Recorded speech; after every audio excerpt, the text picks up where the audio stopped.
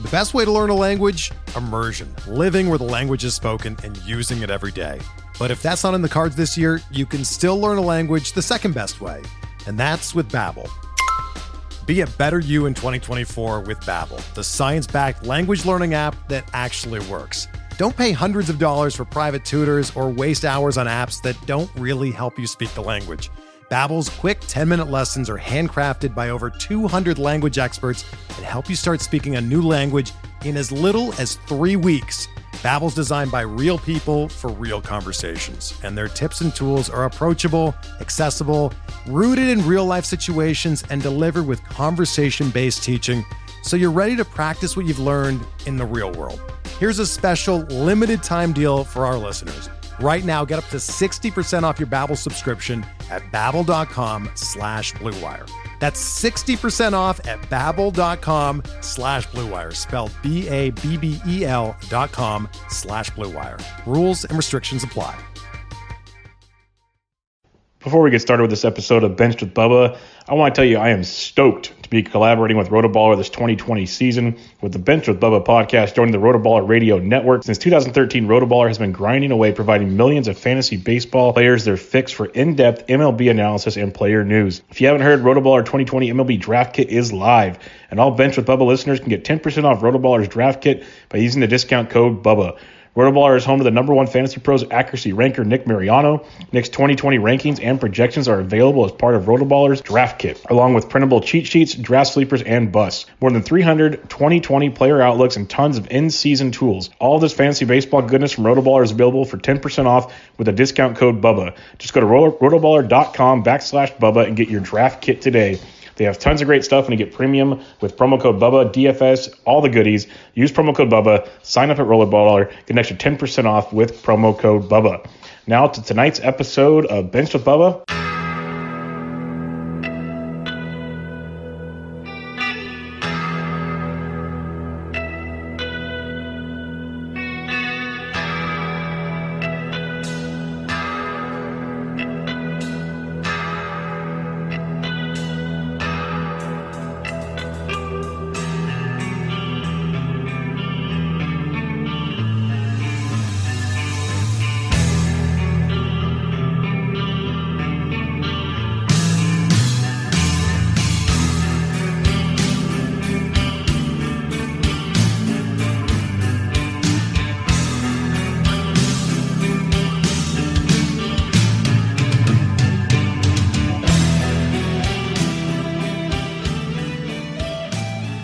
And welcome back, everybody, to another episode of Benched with Bubba, episode 301. We got some baseball news to talk about for your fantasy baseball team, some strategy talk, and much, much more. In order to do so, special guest of the show. He's been on a few times. It's good to have him back with his beautiful, luscious head of hair. You can find us over at Baseball HQ. Mr. Ryan Bloomfield, how we doing, man? Doing great, Bubba. Thanks for having me on. And yeah, obviously a special occasion when I get a personalized haircut just for the live stream. Yes. So you put a lot of work into the prep for this one. I love it. It's gonna be awesome, and get to know all of us so well this quarantine time. Oh yeah. Why don't you let everybody know what you guys got going on at Baseball HQ, though? You guys have been kind of getting busy here, getting back into it. Yeah. We've obviously been, just kind of like everything else. It was that kind of slow few months, and we are full go 0 to 60 in like this past week. So got a lot going on Baseball HQ. That's where you can find my writing. I write a weekly speculator column for this site, and I've been at HQ since 2012. So it's been a while. It's been a great time. Work on the Baseball Forecaster, and then on Twitter you can find me at Ryan BHQ. 2012, outstanding. Yeah. That's quite the run there, my friend. We've had a lot of long timers there. So I had a live stream with like Doug Dennis a couple days ago, and he had been there. He's been there since 1999, and Ray and Brent have been there about 20 years. So it's a lot of long timers. So I'm still kind of one of the young ones out there. Yeah, but you're moving up that list pretty quickly. That's for darn sure. It's fun to see everybody there. I've talked to most of them. I haven't had all of them on the show yet, but HQ's got quite the crew. I love the guys over there. They're always fun listens on the show and great product. It's one of the handful of websites I do subscribe to. So big fan. Thank you. of HQ and what you guys do. And one of these days, I've said it many times, one of these days I will make it to First Pitch Arizona. Someday. Yeah. It's a tough time of year for me, but I will make it. It's one of the highlights of my year where, you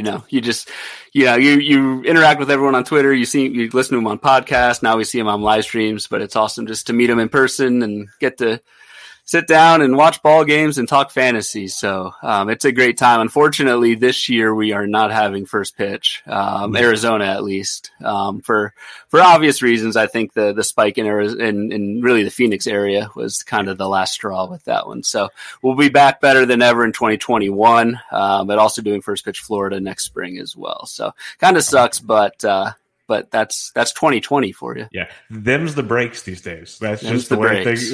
Just the way things are going. But exactly. We're gonna start we're gonna talk about some breaks. We have some news coming out, some opt outs, some COVID deals.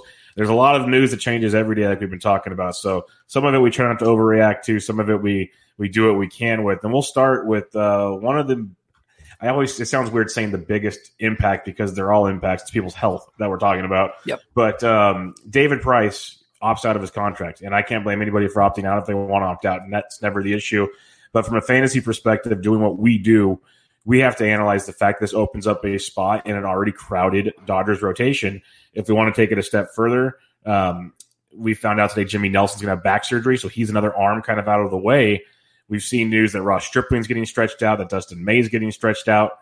What are you doing with this Dodgers rotation where Kershaw and Buehler are clearly the 1-2, but then there's 3 spots for about 5 or 6 arms? Yeah, then it gets, exactly. And I mean, that's been the LA problem the last, 5 or 6 years. They're just so deep in the rotation that from a fantasy standpoint, and really, and more so in 2020, and I'll kind of drive this point home throughout the pod tonight, is just kind of, the length of some of these LA starters is just not going to be there for people to get wins and rack up strikeouts. So like Kershaw and Buehler pretty much have, that long leash. They can kind of go 5 to 7, sometimes 8 innings, but the rest of that rotation, the Urias, Stripling, Wood might have a little bit of a longer leash just because of what he's done in the past. But there's a lot of guys with tons of talent. Dustin May, Tony Gonsolin, the talent's there, the ratios will be there, but I can just see another year of Dave Roberts either piggybacking guys or having guys going 4, maybe 5 innings, especially for the first 2-3 weeks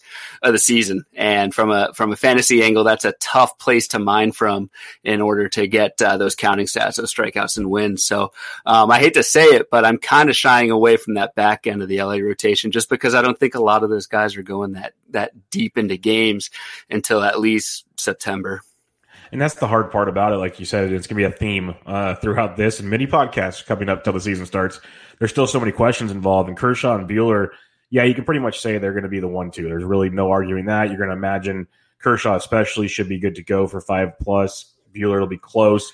But then Urias, Wood, Stripling, May, Gonsolin, all these guys. And that's why I found it interesting when reports came out the last couple of days. Stripling's almost stretched out to 6 innings. May's almost stretched out to 5. And I'm like, that's good. That's nice and all. But tell us what's that mean? Because I'm with you. We've all been under speculation that, you got Urias and Wood and all these other arms that they're going to piggyback or they're going to do all kinds of goofy things because they have the luxury to do that. So as much as I want to jump, I'm a huge Dustin May fan. I love Dustin May and season, like the full season when we were drafting, thinking he'd get his shot eventually. I'm still intrigued by him. I'm excited at the fact he's stretched out. Question is, what are they going to do with that? And that's where we have to still kind of keep our ears to the beat and find out what the beat writers are talking about in that regard. Because eventually you could find gold in one of these and get a super cheap value. I think one of the major things that's going to decide leagues this year is getting those cheap starters and just finding the ones that are going to be able to get wins and get strikeouts in volume. That's going to be huge. But yeah, I'm with you. And especially it's been kind of weird. All the reports lately of pitchers stretching out. There's kind of, I don't know. I'm skeptical because there's a difference between going 5 or 6 innings in a simulated game, like pretty low stress innings on your arm, between that and actually going in there with, runners on base in a 60 game sprint. Those are high stress innings. And I don't think we can totally translate the reports of someone threw 85 pitches in a simulated game and just assume that they're going to be that good out of the gate. We'll see. I might be wrong, but it's kind of funny how so many reports, it all started out that there were like 2 or 3, inning starts for the first couple weeks, and then they'd ramp up. And now it's all these guys, pitching complete games and simulated innings. Yeah, no, it's crazy. And that's one thing that Nick Pollock and I talked about last episode is it's not necessarily the innings, it's the stress in those innings, like for those pitches that we have to decide, like you're saying. And that's why a beat writer today said Jordan Lyles went 3 1/3 and gave up, 4 runs or whatever. And I didn't care about the stats. I literally asked, how many pitches did he throw? Like, that's what I want to know. That's the workload I'm curious about, because, Kershaw, if he's efficient, he could be through 5 innings at like 65 pitches. And Dave Roberts will throw him back out there. It's just little things like that. So it's a guessing game. That's where we're at right now, the fun of it all. Let's talk New York Yankees. This is one that makes me laugh because reports like 2 weeks ago, before there was a deal in place, Stanton wasn't healthy. Judge had a collapsed lung that he's recovering from. Things look bleak. Now they're practicing. They were in the the MLB Network's re-showing the Yankees simulated game of Judge's in the batter's box right now. So they were playing today.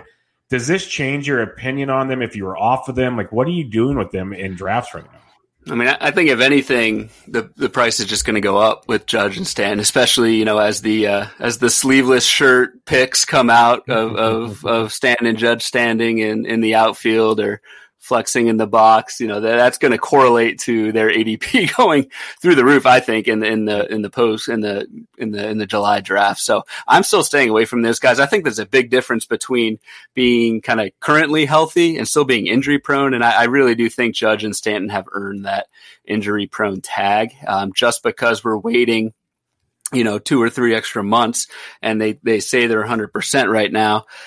Just the track record, especially like the soft tissue stuff, it's there, it's real. Stanton's had some unlucky injuries in the past as well, but I can't trust those guys, especially in a short season where every game's going to matter. Like if you miss even a couple of games, and take those zeros in a 60 gamer, that's going to probably crush you in, that last day of the season, because there's going to be a lot of games won, or a lot of leagues won, by a run, RBI here or there, or 2 homers or whatever. So I'm staying away from Judge and Stanton just because the injury risk is still there, even though they look pretty jacked right now. Yeah, they look healthy as can be, but a lot of people look things like they say don't judge a book by its cover, I believe was the term. Giancarlo Stanton's going around average pick 66 in the RotoWire Online Championship since the return to draft season, as high as 55. Judge is going around pick 71, as high as 48. It's one of those deals like if you're looking just for a power bat, like Soler, Franmil, Schwarber, those are guys I might sleep a little better at going with them later on. Another guy just one other thing on those guys. I mean, just the profile too. They kind of the mid batting average, all power, not many steals. Like there's not much to fall back on if there's an injury or if there's just a dry spell in power. So that profile of player is also one in the early rounds that I don't know. It's not for me. Yeah, I'm with you. Speaking, we'll stick with the Yankees here for a minute. Aaron Hicks, he's one of those guys that when he's healthy, he can produce. It's maybe not so much in the sprint season, but how do we know? But he's back. He was also playing today. He should start pretty much every day in the outfield for the Yankees, barring another flare-up of the injury. And he's going around pick 324 right now in online drafts. Is there any interest in a guy like Aaron Hicks for you? See, I'm glad you brought up ADP at the end, because there's different. It's just the way that I draft. Like I have different approaches to risk depending on where I'm at in the draft. And like at a 300 plus ADP, that's probably going to go up if Aaron Hicks stays healthy throughout July and the reports are good.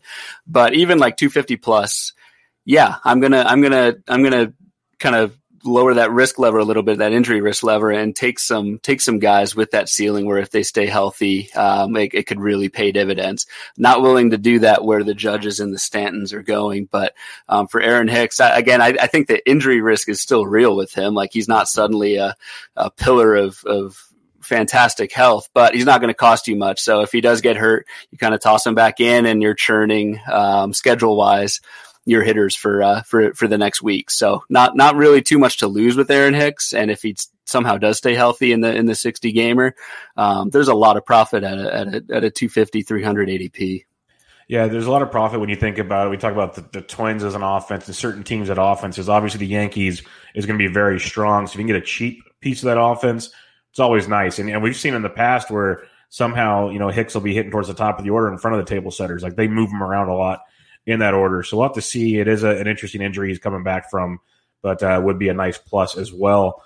Sticking with the Yankees, one more thing with Minnie saw the video in batting practice where Tanaka took a line drive from Stanton, found out 113-mile-an-hour line drive. That is terrifying to think was about. it that fast? God. That's what the reports came out because the Yankees did what I was hoping teams would do and have the StatCast data on. Didn't think I'd need it for that, but that's what we found, 113-mile-an-hour. He's got a mild concussion. Reports today he's already on a stationary bike, staying loose. I think it's crazy, but he's in concussion protocol. I'm guessing he doesn't throw for a week or so. I'm not a doctor, but I wasn't the biggest Tanaka fan entering draft season. He's going around pick 229. If he's getting a late start, he might miss a starter. So what are your feelings on Tanaka right now? Yeah, I mean, it's obviously unfortunate first and foremost. Like a mild concussion is almost a misnomer. Like, I mean, that's pretty serious stuff, even if he's already, exercising on a bike. I mean, it's definitely concerning at 113 miles an hour. Fantasy wise for Tanaka, that definitely hurts just because you're missing a week plus of ramp up time. So what is that going to mean? Even if Tanaka is cleared to go for opening day or opening week, how many innings is his arm going to be really ready for? The other thing with Tanaka, I was interested in him, earlier this spring. I mean, he really blamed kind of the ineffectiveness of a split finger fastball last year on the ball with the seams, and his kind of outlook on 2020 for me depended on what kind of ball we would see this season. And we still don't really know the answer to that question, but I'm thinking if Major League Baseball is trying to rev up interest in a short season and take advantage of the 1 week, I guess they have of being the main sport as opposed to a month, but that's a different conversation. They are, I think they're more apt to kind of keep last year's ball, and Tanaka did not like last year's ball. Couldn't grip that splitter, and the effectiveness went way down. So even injury aside, I was kind of out on him in a shorter season, and this, the concussion obviously adds to that risk. So I think his ADP will drop, but he's definitely dropping down in my ranks until we know more about his not just recovery, but how many pitches he's going kind of closer to the season. Yeah, I'm with you. I already had him pretty down in my ranks to begin with. I was going to lower him some more with this news. I liked him more in a long season. The short season just gives me concerns because, Tanaka's going to have a couple of games where that split, he's not splitting, and he's just giving a batting practice. And that's going to be really tough during the season. So I'll probably be passing on him as well. Where he's going in drafts right now, and I imagine he's going to fall a little bit, but he's got like Stripling and other guys we talked about right around him that if you're going to take the risk at that point, you might have someone else to look at. Let's go to Joey Gallo here. Reports came out today that he tested positive for COVID. Now we found out that might mean 4 days because he had it for 2 weeks already. Lots of things to check here, but let's say it's like the Freddie Freeman scenario where he's going to miss about a week or so, it looks like, all things considered. And he is a big power hitter. You have to imagine he's going to be able to step back in and hit. If for some reason, are you dropping Gallo in your rankings? I know a lot of people talked about, guys that are getting getting the disease, they're knocking down 10 to 15%. Are you knocking Gallo back at all? I think that general 10 to 15% thing is a good kind of baseline to start, and then I think you just kind of look case by case as to how each person reacts to the virus. And it does sound like Gallo is asymptomatic and feeling fine, which can't be a bad thing. So maybe it's not that big of a deal right now. We still just, I don't know. There's so much we don't know about the virus.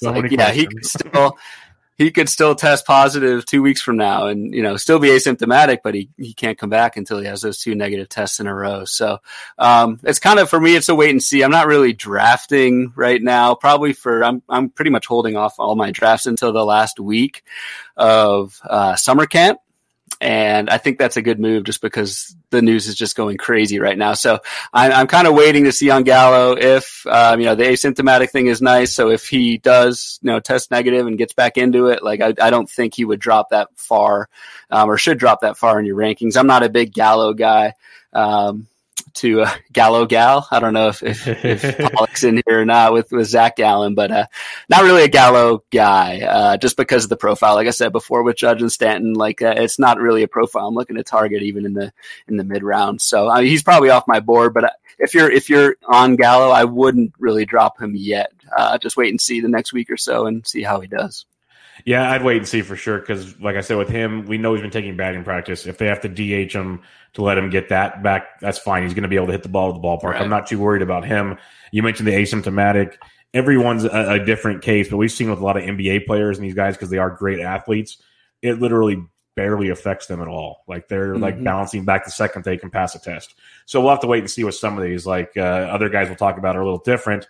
But we'll start with the Braves pitching before we get to Freddie Freeman. We'll go to the Atlanta Braves, and King Felix opts out of his contract, or out of this season, which I think actually opts him out of his contract with the Braves. And he was kind of scheduled to be the fifth starter in a rotation that featured Soroka and Fried and Fulte and Hamels. And there's a lot of mixed reviews on some guys there. The young kids people love. The other ones are kind of questionable. But now there's that fifth spot. There's Kyle Wright, who many have liked. There's Sean Newcomb and other options that might pop up. Do you have any interest in any of these fifth starters for the Braves, and just what's your overall thoughts on their rotation? Yeah, I mean, first off, what a weird way for Felix to end. Maybe not his career, but just a weird way to go out as just kind of opting out in 2020 with Atlanta. It's like, man, that's extremely random. Like probably 10, 15 years from now, I think there's a few Twitter accounts out there that show like celebrities or famous athletes in other jerseys, like Patrick Ewing on the Sonics and stuff like that.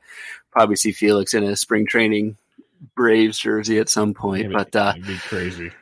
Yeah. Kind of sucks how that ends. But in terms of like the Braves fifth starter, there's a lot of like young talent in the rotation that they could bring in to replace Felix. And again, I don't know in a 60 gamer, like how normally young talent, that's a positive, right? I just don't know with like Bryce Wilson, Sean Newcomb, Kyle Wright, even like Ian Anderson. You got a lot of names for maybe one spot, depending on how Cole Hamels looks in summer camp. And how is Atlanta going to play that? Are they, whoever they pick or whoever wins that rotation spot, is that youngster going to go 5 or 6 out of the gate? I highly doubt it. I think Atlanta's going to take almost like a tandem or, like combo spot with that fifth spot in the rotation. Whoever wins it, I don't see them just going out there and throwing 5-6 to start out. So, I'm kind of shying away from it until we know A, who wins the job, and B, like what the outlook is for that winner, because I could definitely see like a tandem there, and that gets you your kind of 2 or 3 innings, maybe 4 innings of decent ratios and a few strikeouts, but that's not really all that valuable in fantasy in a short sprint. Yeah, no doubt about it. I know a lot of people want to see Kyle Wright. We've seen how good he was in college. That was only a couple years ago, and we've seen him pitch well in the minors. He has a little cup of coffee in the bigs, didn't pan out well, but we've seen that happen to a lot of players, especially pitchers, from time to time. Newcomb, he had his moments last year, but he seemed to be more effective in the bullpen. So it'll be real interesting to see how they play that out. I could definitely see the piggyback. Cole Hamels have an important part of that decision as well, because Soroka, Fried, and Fulte, they're locked in to do their thing, it looks like, and they'll go from there. Just real quick with Kyle Wright, like that's the perfect example of someone who, pretty good prospect pedigree. A lot of smart guys like him. A lot of scouts have a lot of really good things to say about Kyle Wright. You just don't know how they're going to do in the rotation when they start out. So Kyle Wright last year had 20 innings of an 8.69 ERA and a 188 WHIP. Like in a short season, that's just going to nuke your ratios. And, you gotta try to avoid those landmines like that, and prospects who haven't seen major league hitting like this, there's a pretty big risk of some really ugly ratios, and you just don't have enough time to recover from it in 2 months. Yeah, I just opened up his Fangraphs page, and I'm no scout or prospect analyst by any means, but all the love we have for Mitch Keller, Kyle Wright's page looks very familiar. So I'm just going to throw that out there. If you look at the difference between their big league and their minor league stint, Keller was a little better in AAA than Wright was, but a lot of similarities there. That'll make you wonder. When we're talking about the hitting side of things, though, we all know Freddie Freeman. He contracted COVID. He's actually apparently dealing with some symptoms. So he's one that I'm really curious on how quickly he comes back. From all things we've heard, obviously we haven't heard everything, but you look at roster resource, they have Yonder Alonso projected to potentially play first. There's a lot of talk about Austin Riley moving to first, maybe Marcelo Zuna DHing. Nick Markakis opted out today, so that opens up another spot in the outfield. There's a lot of moving pieces in this Braves lineup. Is there anybody that all of a sudden maybe gains some value, like Ender Inciarte, Riley, somebody else with their lineup? Yeah, so a couple things. I'll start with, outfield. I definitely think this is really good for Ender Inciarte. Inciarte still, he's coming off a pretty bad season that was pretty injury marred. He had that back injury and a hamstring injury and only had 199 at bats, hit 246, like pretty much a lost season for Ender Inciarte. He's still, it's just his age 29 season. And Inciarte has a track record of hitting pretty much 300. With 20 plus bags over obviously a full season. And that would be plenty valuable, in a short sprint when steals are going to be so bunched up, by the end of the season. So I think Ender Inciarte, if he does get the playing time, and I think he will, surpass, the other name I'm kind of looking at is like a Duvall, like you said, or Christian Pash. I think it's Pash, pronounced Pash, but Inciarte is a major target if that playing time opens up, which I think it will. And the contact skills are there. The line drive rate's really good. The speed is still there. Again, under 30. So like I think there's some stolen base upside in there with Inciarte. I saw a tweet earlier, Bubba. You were looking at Pash as well. Yeah, I'm curious about him. Like I'm not jumping. Like Inciarte is obviously much more valuable at this point in time. He should on paper have the job. It makes so much sense for Ozuna to play DH. We've seen that defense, the beautiful gifts of the ball off his head and all kinds of goofy stuff. So I'm all for that. Roster Resource has Inciarte batting fifth. Not sure that's where he'll be, but that would be outstanding if that's true. And I'm with you that the speed is there. He's kind of sneaky speed and people forget about him.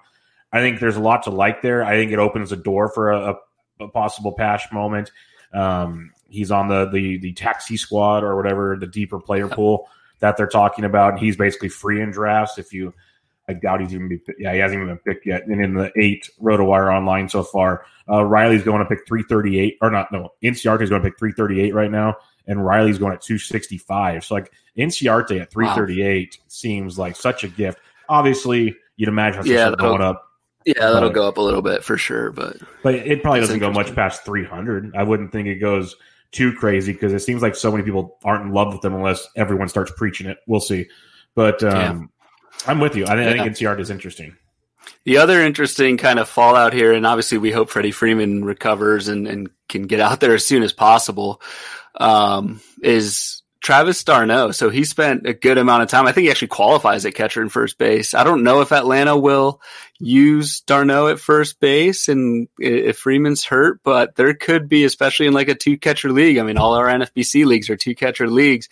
Anytime you get a catcher who can play another position as even just, they get that extra game or two every week, just by being flexible defensively, or even filling in a DH, like d'Arnaud could get enough additional at bats that makes him actually pretty valuable in a 2-catcher league. So that's something I've got my eye on, as well, just to see if Atlanta is at least open to trying Travis d'Arnaud at first. That would be a nice little boost. It's a very good idea because he's already got first base eligibility on NFBC. He's catcher first base already. He's going to pick 276-ish, give or take. So 18th catcher off the board. It's a valid point. Like before I've never been a Buster Posey guy in drafts, which is surprises many, but he doesn't really do it from a fantasy perspective. But I was thinking this year with the DH, him playing first base was interesting, but now he might not even play. So we'll see about that. But the Travis d'Arnaud thing, I wanted nothing to do with him for the most part because the Braves are so good about platooning catchers. Tyler Flowers is still there. He's a very good catcher still and a decent offensive catcher. And they're so good at like 60-40, 50-50 splits almost with their catchers. It worried me about d'Arnaud. But if he can go play first base, like you're saying, that becomes a whole other ballgame. So that's definitely something to watch. There's rumors about Riley playing first base also. So there's a lot of moving pieces there. But if d'Arnaud could, catch and play first base and play, say, 45-plus games at catcher, that could be tremendous. So that could be sneaky nice. I'm with you there. And playing time is going to be king in this short season. Like the more at-bats you can rack up from any position on your roster. Yeah, great point about platoons as well in general, maybe staying away from those because that obviously hurts that motion. Yep, no doubt about it. Let's go to the Mets. Everyone loves talking about the Mets. It's always fun to talk about the Mets. And it really stinks because, going into like January, February, it was all about the Edwin Diaz bounce back time. He had a couple of rough outings, but the stuff was great, all these things. Let's get back on Edwin Diaz. And now Rojas is already coming out and saying, I'm not 100% sold on we're not going to committee this thing. And I know it's still early and it's hearsay, but he was a top 5 to 8 reliever on a lot of people's boards. Yeah. Yep. This could change things. What's your thoughts on Edwin Diaz maybe not being the full-time guy?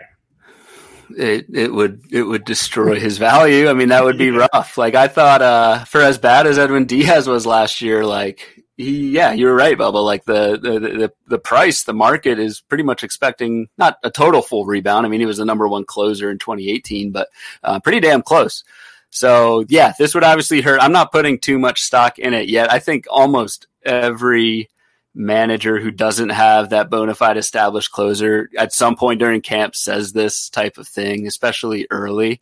So I'm not too concerned with it yet, but obviously we'll be watching that. I just don't see like other options in the Mets bullpen. I mean, obviously you have Seth Lugo, but New York really likes to use Lugo in a multiple inning high leverage thing. So I don't think they would move him to closer. I think even if it is a committee, like Diaz would be the kind of the go-to option. So I'm not too worried about it yet, but let's see. You never know with a new manager. I mean, that's why we pull our hair out, or what we have left of our hair, with closers in fantasy, because you're just at the whims of the manager. But keeping my eye on it, but not too concerned yet. Let's see how it develops these next couple weeks. Yeah, I'm with you on Lugo. He seems more like the long man, fireman type role for them.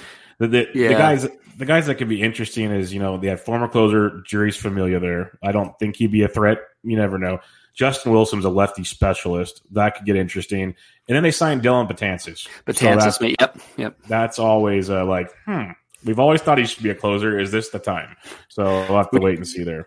It brings back bad memories, man. Waiting for Betances to be the Yankees closer for about 5 or 6 years in a row there. What should have been. So many things in there. Let's go to St. Louis now. Giovanni Gallegos has COVID as well.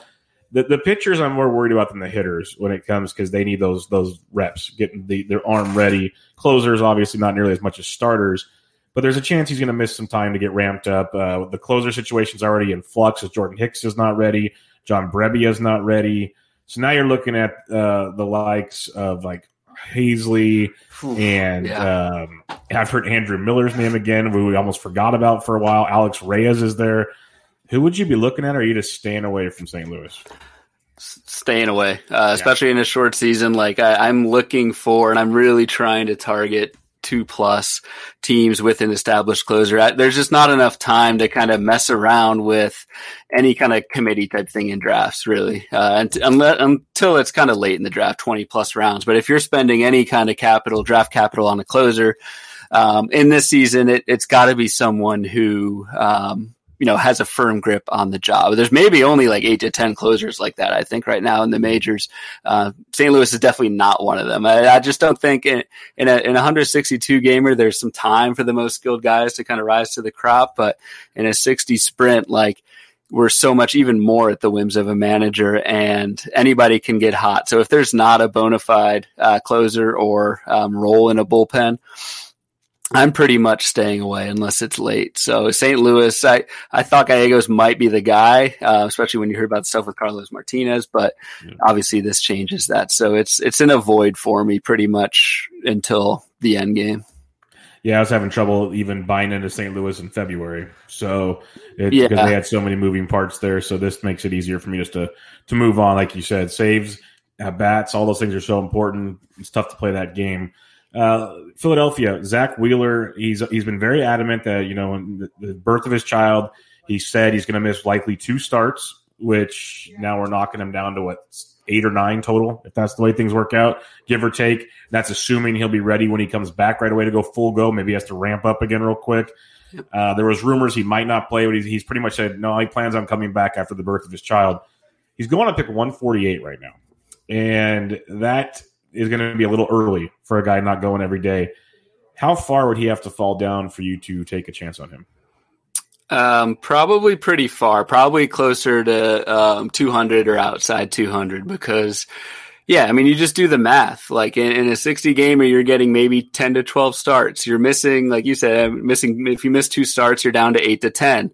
What is that ramp up time for a pitcher? I think that has to be included in kind of your return estimate. So you go from 8 to 10 down to like 6 to 8 and maybe 5 or 6 ultimately by the time he's actually full going 5-6 innings and qualifying for wins. So once you're down to that like handful of starts, how many does he win out of those 5 to 6? Like, that number just keeps going down and down and down, and you might only get a couple wins all season. So Wheeler actually really kind of liked. I like the profile of Wheeler. He's pretty recently has been durable and avoiding kind of disasters, which I like a lot in a short gamer, but there's just not enough volume for Wheeler for me to be able to get him. And especially in leagues like with NFBC leagues, you're drafting Zach Wheeler and then you're doing nothing with him for a week or two. Like that's really going to be hard once you start setting weekly lineups and you're trying to maximize at-bats and innings on both sides to have a roster spot that's pretty much dead for a couple weeks. So Wheeler would have to be going real late in drafts for me to even contemplate taking him. Yeah, it's tough. It's real tough. I was a big Wheeler fan as well coming into the season, pitching with Real Muto, getting away from, having a real catcher basically was going to help him a ton. So I was a fan of it. It's going to be next to impossible for me to draft him unless he falls big time. Talking about another player that's going to be having a child, and there's a lot of questions around him, and I know everyone's been asked it, so I'm going to ask you anyways. What are you doing with Mike Trout? Yeah, that's the $1 million question. So it's actually kind of interesting. So at HQ, we ran our Playing Time Today column, and not just to do a subtle plug here, but basically what we do in Playing Time Today is basically every day we go through news items that come through, like a RotoWire style. The next day we give kind of the fantasy impact, but then we actually adjust the playing time projection that day, and it updates in our projections for the next day, and you can actually see the impact of somebody losing or gaining playing time and what that does for ultimately is dollar value in your league. So today or yesterday we updated the Trout projection, and Jock Thompson, who is our Angels beat writer, he knows the Angels in and out, has been a season ticket holder for a long time. I think Artie Moreno got the best of him, and he dropped his season tickets the last couple of years, but he's pretty plugged into that. I don't blame him. He's pretty plugged into that organization. And Jock, he docked Mike Trout's playing time 20%. He firmly believes that Trout is going to miss like a quarter of the season. So he did that yesterday and dropped Trout's playing time that much. And so I ran the numbers this morning because our projections updated last night. Trout's like the 27th hitter off the board with like 75% playing time. So for me, if I'm following that data, I'm following that projection, there's no way I'm going to get Mike Trout because that's probably 4th or 5th round. And that it's just kind of crazy when you actually run the valuation behind a what if like that. And again, Jock's pretty spot on with the Angels. That value is just not there. And yes, you have to factor in, kind of replacement level playing time and stuff like that. But if you're missing Trout for that long, again, hogging a roster spot, and he's not lasting to the 4th or 5th, but that's kind of where we have him valued right now. Yeah, and that's the conundrum here because I'm a firm believer. He's going to miss probably a couple days while it happens. There's going to be some process. Like at the best case scenario, he's back in like 5 or 6 days. That's the best case scenario. Best case. Yep. Yeah. In reality, it's probably 2 weeks or so, 20%, like you're saying. And that's just a detriment because I've done a mock draft and he went like 5th or 6th. I've seen, I think, Jeff Erickson leagues, he went 4th or 5th. Some other NFBC drafts that have been posted out there. I've seen him fall, I think, actually to 7 or 8 and some. Like people are starting to just let him free fall. I'm curious if we get a more defined answer, like what your drafts like on the 21st, 22nd look like when it comes to Mike Trout, because did you say he was the 24th hitter or outfielder on your board? Hitter. Yeah, okay. Hitter. Yep. Okay, so I was looking at outfielders like, oh man, that really drops him down. But I didn't drop him that much, but he dropped a ton. I think I don't know. I mean, Trout seems genuinely concerned about opting in for this season. And again, I don't blame him at all.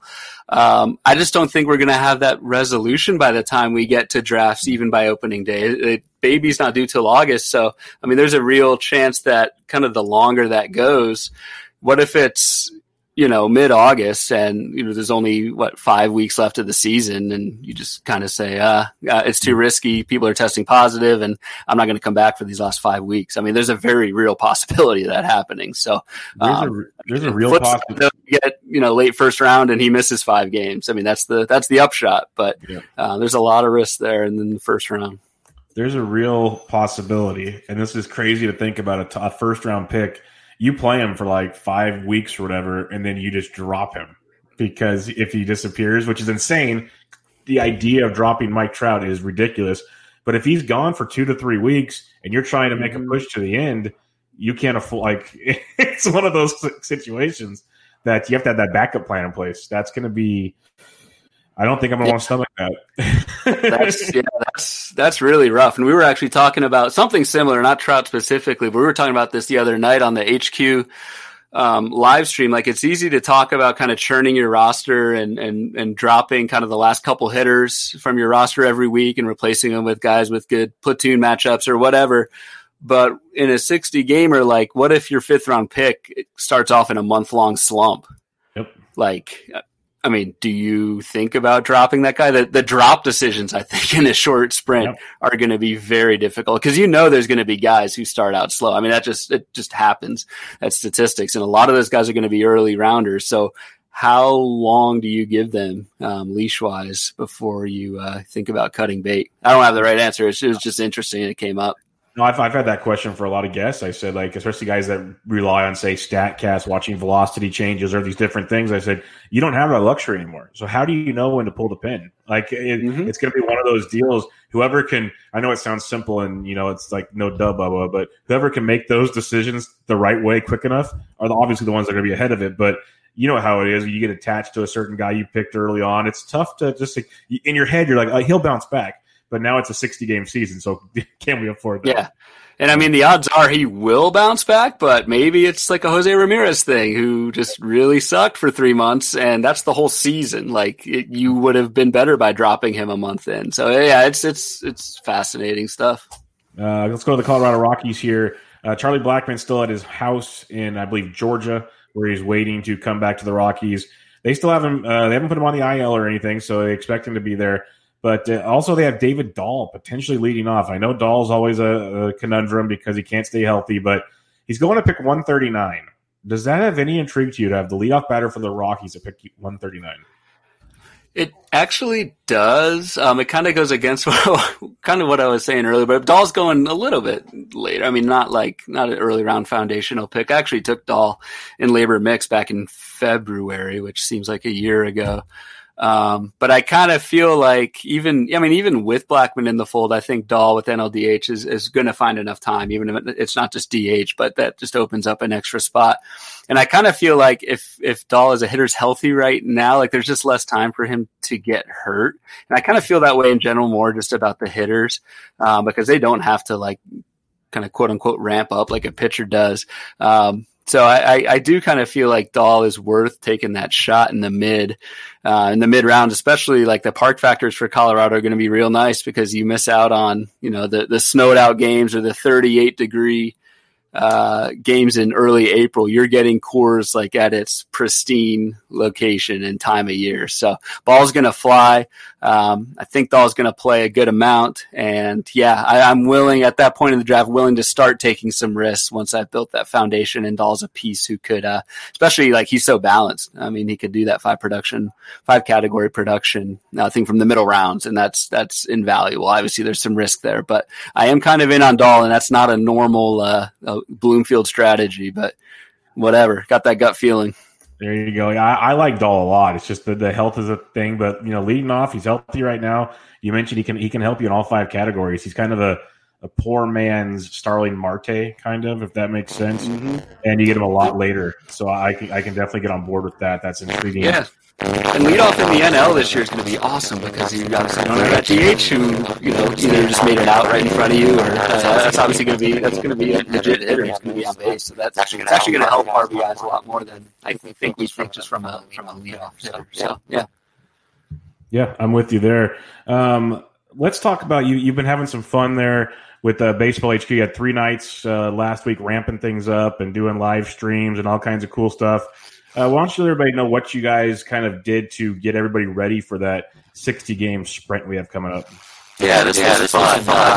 And talking with Raymond Hershey, the coaching site, we were looking for a way to kind of get as many perspectives from the HQ staff as we could in terms of kind of just strategies, throw out as much info as we can and different opinions, and have the reader kind of the subscriber make those decisions kind of for themselves. So last week we did a staff roundtable, and we've got roughly, I think, 40-ish writers on staff. About 25 of them took part in the roundtable, and we just did all things short season strategy. So we started with, on Tuesday, we did rule changes to consider for your league, kind of a more like commish aspect to the short season, prospects, starting pitchers, advice for leagues that have already drafted, closers, and then just any other kind of draft prep considerations. And ended up being like 7,000 words, and we capped it off with a live stream. It was just really fun to get different opinions out there. You do kind of get that a little bit of groupthink, but there are some definite contrarian plays, especially as it comes to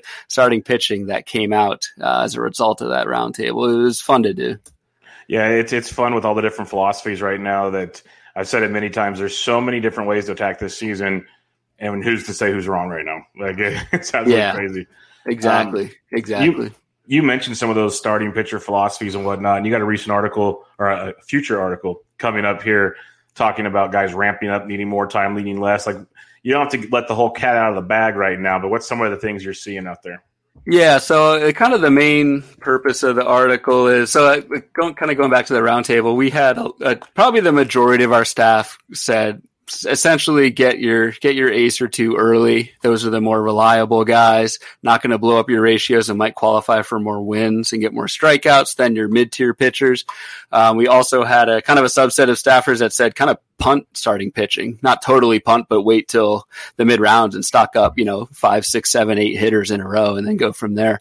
So what I'm working on right now for HQ is, if you go that early ace route, which pitchers are just more or less likely to ramp up quickly? Because I think that's going to be the difference in a lot of leagues. Like, I think a lot of leagues are going to come down to 5 or 10 strikeouts or a win or two on the pitching side. And the earlier you can have starting pitchers who qualify and get wins, that's a big competitive advantage. So I'm looking at a number of different factors in this week's speculator to just kind of take a stab and guess at which pitchers going early in drafts are worth the investment because they probably won't take as long to ramp up, and which ones aren't. So it's an interesting little exercise, and got some interesting names as well. Yeah, I'm looking forward to it because that's going to be very important to see who's ready out the gate. I know we already talked about some guys are 5 innings here. What are the pitch counts? That's going to be a very valuable thing, because if guys are making 11 or 12 starts, and we have to waste a couple of starts on not even getting full 5 innings to qualify for a win, that's a pretty big deal. So that'll be interesting to see there, and without blowing up the ratios at the same time. So It'll be very, very interesting to see how all that comes along. But let's take some listener questions here, because we got some doozies. Let's just put it that way. And usually the doozies start with the Ain't Eating, so let's start with them. He's got 2 questions for you, Ryan. Have you gotten a haircut since quarantine started? I think we answered that one already. My wife cut the hair Friday night. I told her to go high, and it's high. It's a little uneven too, but whatever. I don't really leave the house. I work from home, and worst case on the day job, the professional side, I throw that hat on and I'm good to go. I look clean cut from here down. So Yancey, to answer your question, we did a preliminary cut probably about a month ago, and then we kind of went all in with this thing, whatever it's called. the I think that's a name. Yeah, just quarantine cut. The quarantine cut. Yancey's other question for you, because he knows you've been quarantined up there, staying safe. He says, "Where's the first place you're going to go once it's completely safe?" Let's see. That's a tough one. I would say golfing, but I did sneak out and play around this past weekend, so wouldn't be that. Probably would be either just a bar or a baseball game or both. Yeah. Either head up to Safeco or I guess T-Mobile now, if I could, and go check that out. Would be awesome to be up there like opening day and checking it all out. So yeah, I'd go see a baseball game, or if it's in the fall, a college football game, maybe go see the home state Oregon Ducks, see how they do against an Ohio State team coming to Eugene in September. But that would be awesome, but probably not going to happen. Yeah, that'd be outstanding. But yeah, dang, that's going to be either an empty house or not going to happen. So yeah, no, it would be a sporting event for sure. Yeah, I respect that. 'Cause that's what I even told my wife the other day. We were driving back from somewhere, and the radio was on, and we drove by a billboard. We're supposed to have our Mid-State Fair down here where they have concerts every night. It's supposed to start in July. It's a really fun time, and it's obviously canceled. And I told her, I was like, next year the little one will be almost a year. We can, grandma can watch her. We can go to a concert. How much fun is a concert going to be once we can actually all get out of the house and do something again? Just little things that we took for granted for so long. I was like, for sure. And yeah, I was going to take, I guess my son would have been almost one, but we had a trip planned to go to Denver and go see the Rockies. And obviously that got all jacked. So yeah, well, when he's 2. We'll get to do when he's 2. There's time. You go. Lucas Beery asks, at BeeryPlox33, what are some different strategies or ideas that you implement when building a 12-team roster versus a 15-team roster? It's a good question, because I don't think a lot of people really think about it too much. Yeah, and I think too, I don't know, and I probably should preface a lot of the kind of analysis and stuff that I make is I mostly play 15-team leagues for NFBC, and that's one of the kind of tougher things analyzing the game is there's just so many different formats out there. A 15 and a 12, I think the biggest thing I would actually be a little bit more willing to embrace risk in a 12-teamer, just because the replacement level is so high that there's always pretty decent options on the waiver wire, not just in FAB, not just for just skill wise, but you just have so many more options available to you to kind of churn and burn hitters. There's pretty legitimate hitting talent in a 12-teamer that is not there in a 15-team league. And you notice that if you do NFBC, like the RotoWire Online Championship versus like a main event, that FAB pool is pretty strong every week in a 12-teamer. So that's probably the biggest thing is I take more risks in a 12-teamer just because if it doesn't pan out, the replacement level is that much higher that, it doesn't hurt as bad, and you get that reward if the risk does pan out. And then I basically take that approach even further. Like I'm in the Tout Wars AL only with 12-team AL only, and it's like there's actually like not even enough bodies on the hitting side. If someone gets hurt or goes out, like you're basically taking a 0 because the player pool is not deep enough to even get guys who play. So as the league gets deeper and deeper, I kind of coil up risk wise and try and spread that risk and get guys who I think are going to produce, as opposed to taking like a Judge or Stanton floor ceiling type guy in a 12-teamer. That makes sense. No, that makes a ton of sense. I was kind of going to go the same route. You can take much more risk in a 12-teamer. You mentioned the biggest factor is that FAB is just there's always somebody or the next big things out there somewhere. Usually. And it's kind of funny. Like I almost find the 12-team FAB like maddening, just because there's so many like good options out there. It takes that much longer to figure out what you want to do. At least in like a 15-teamer, there's, maybe 5 or 6 guys that you're comparing. And a 12-teamer for those last couple of roster spots each week, it's like 20, 30 guys that you're trying to go through. And at least just for me, like that takes a while for me to sift through, but it's 100%. And like the only other difference I'd say is you can, if you want to be more aggressive in a certain category, like if you actually want to go starting pitcher early, it's so deep hitter wise on a 12-team league, you can actually do that and feel comfortable at the end. Yeah. I'd recommend loading up on closers, so like maybe get 3 guys instead of 2, because that counting stats, a lot of teams are going to get 3 and you're going to be behind. in that stat, stuff along those lines. But yeah, you can definitely take much more risk. That's for sure. Yeah. All right. Joe G414, he says, do you have any favorite 4th, 5th, or even 6th starters for the year? Because I know we talk about all these top end guys, but are there any guys deep down that are standing out to you? Yeah. So we it's kind of interesting. I've been kind of consistent in this, but like we talked about the Braves kind of 5th starter now with Felix out. And I talked about just how, getting to 5 or 6 and getting that win is going to be so big. So even for like 4th or 5th starters, I'm looking at guys that can go deeper into games. One guy who I'm pretty in on is Tyler Mahle in Cincinnati. And the forecaster, we put an upside of him of a 3.60 ERA and 13 wins. Obviously, it gets chopped down in a 60 gamer, but really good velocity uptick in the second half from Tyler Mahle. The swinging strike rate went way up in the second half as well. And when you back that up with good control, a ground ball tilt, like all the pieces are there for Tyler Mahle to make a push if he can get in that Reds rotation and go 6 innings. So I like the skills there.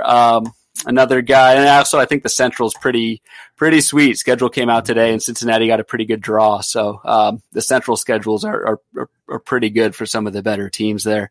Another one out in Arizona, Alex Young, I kind of like, especially with Mike Leake opting out for the season. Alex Young was a guy who made on many bloom boards this past January, February, as having skills and going like outside the top 400. He's probably even deeper than that. So that's another name I would definitely target late in drafts. Yeah, I like those for sure. Another guy I'm looking at is like Aaron Savali with the Indians. Yep. You mentioned the Central already. It's the same for the AL Central. They're outside of the Twins and maybe the occasional White Sox thumping. Things are pretty good over there too. So Savali is one I like, and that just loaded. Like somehow Cookie's going to pitch this year. Out of all the guys I wanted to sit out, I wanted him to sit out. But hey, more power to him. And then if he's comfortable, that's great. And exactly. The other thing too, just with Savali, like the Cleveland as an organization tends to. I mean, they've got good starters, so it's kind of a chicken and egg thing. But they tend to be pretty traditional with their starting pitcher usage. And if Savali is effective, he's I think going to go kind of deep early in the season, and that's gold at his price. So I like that a lot. Definitely there. And then something, keep an eye on the Rays, either Chirinos or Yarbrough. They're both projected 4th and 5th. Chirinos was stretched out last year. Yarbrough, they're still playing the game. We'll see how that goes. If one of them or both of them are there, I'm excited.